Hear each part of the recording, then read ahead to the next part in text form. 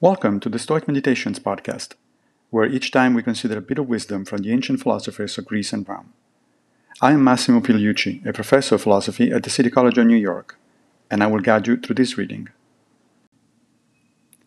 Let's reflect on Seneca, on the Happy Life, section 9. But, says our adversary, you yourself only practice virtue because you hope to obtain some pleasure from it.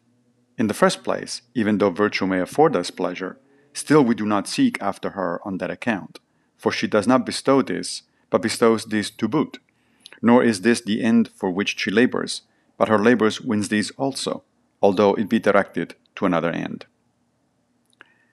What is the relationship between virtue and pleasure?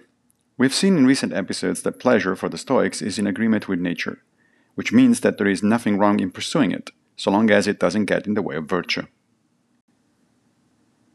Here Seneca responds to a criticism often raised by the Epicureans. But wait a minute, isn't the practice of virtue pleasurable? Aren't the Stoics then Epicureans in disguise? Not at all. Yes, there is indeed a certain pleasure that we feel when we exercise temperance, for instance, or when we do something just and that requires a bit of courage, or when practical wisdom nudges us toward what is really good for us as opposed to what other people say we should do.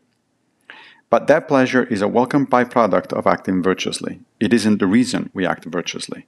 Virtue, as the saying goes, is its own reward. Thank you for joining me for another Stoic meditation. I will be back with a new episode very soon, if Fortuna allows, of course. If you like this podcast, please consider supporting it by opening your browser and going to anchor.fm/Stoic Meditations. Also, please take a minute to give the podcast a good review on whatever platform you use to listen to it.